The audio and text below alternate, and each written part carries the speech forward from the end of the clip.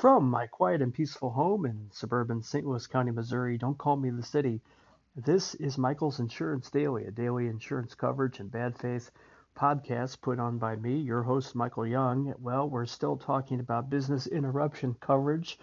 Hope you guys are still enjoying that. I don't know if that's going to go away anytime soon.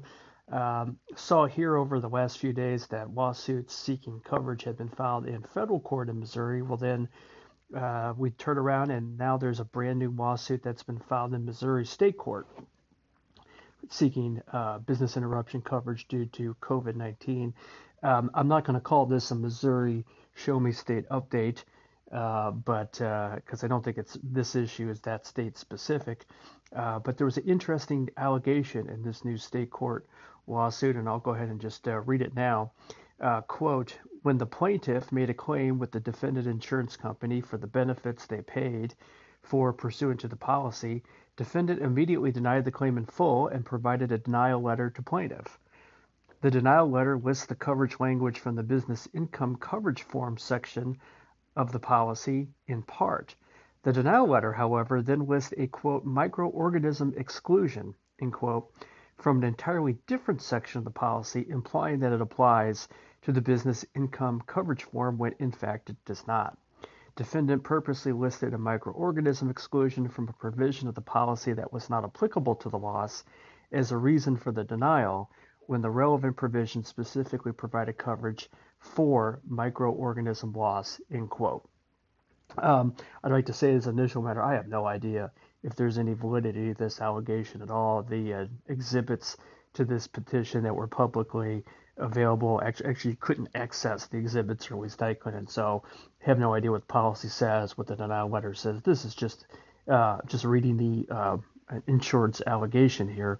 So just don't want to suggest one way or the other if it's true or not, but I do think that this kind of allegation reminds us of, the need to have good denial letters, good coverage letters, good reservation of rights letters. Again, I'm not saying that the letter here wasn't correct. I have no idea. But so many times, I think lately we've been focusing on the coverage issues. Do we have direct physical loss or damage?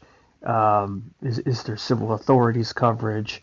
Is there a virus exclusion? Is there some other exclusion, et cetera, et cetera?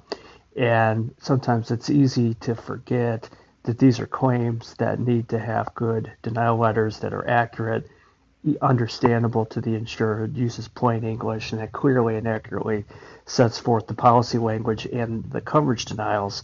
And it's tough because so many companies are just being inundated with these claims by insureds for BI coverage, and the companies I know are trying to handle them as efficiently and reasonably and promptly as they can.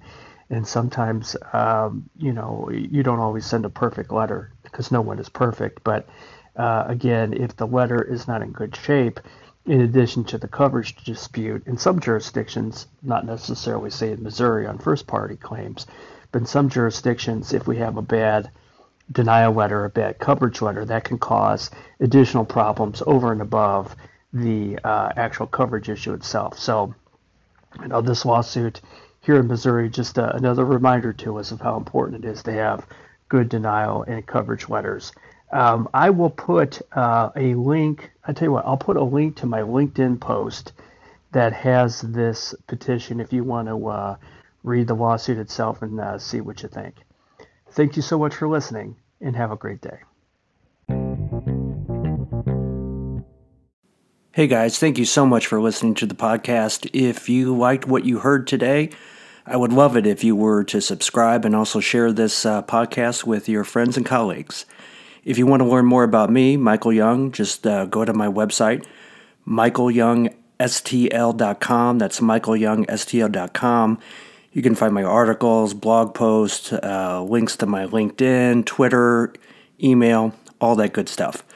As always, you have to remember that the choice of a lawyer is an important decision and should not be based solely upon advertisements.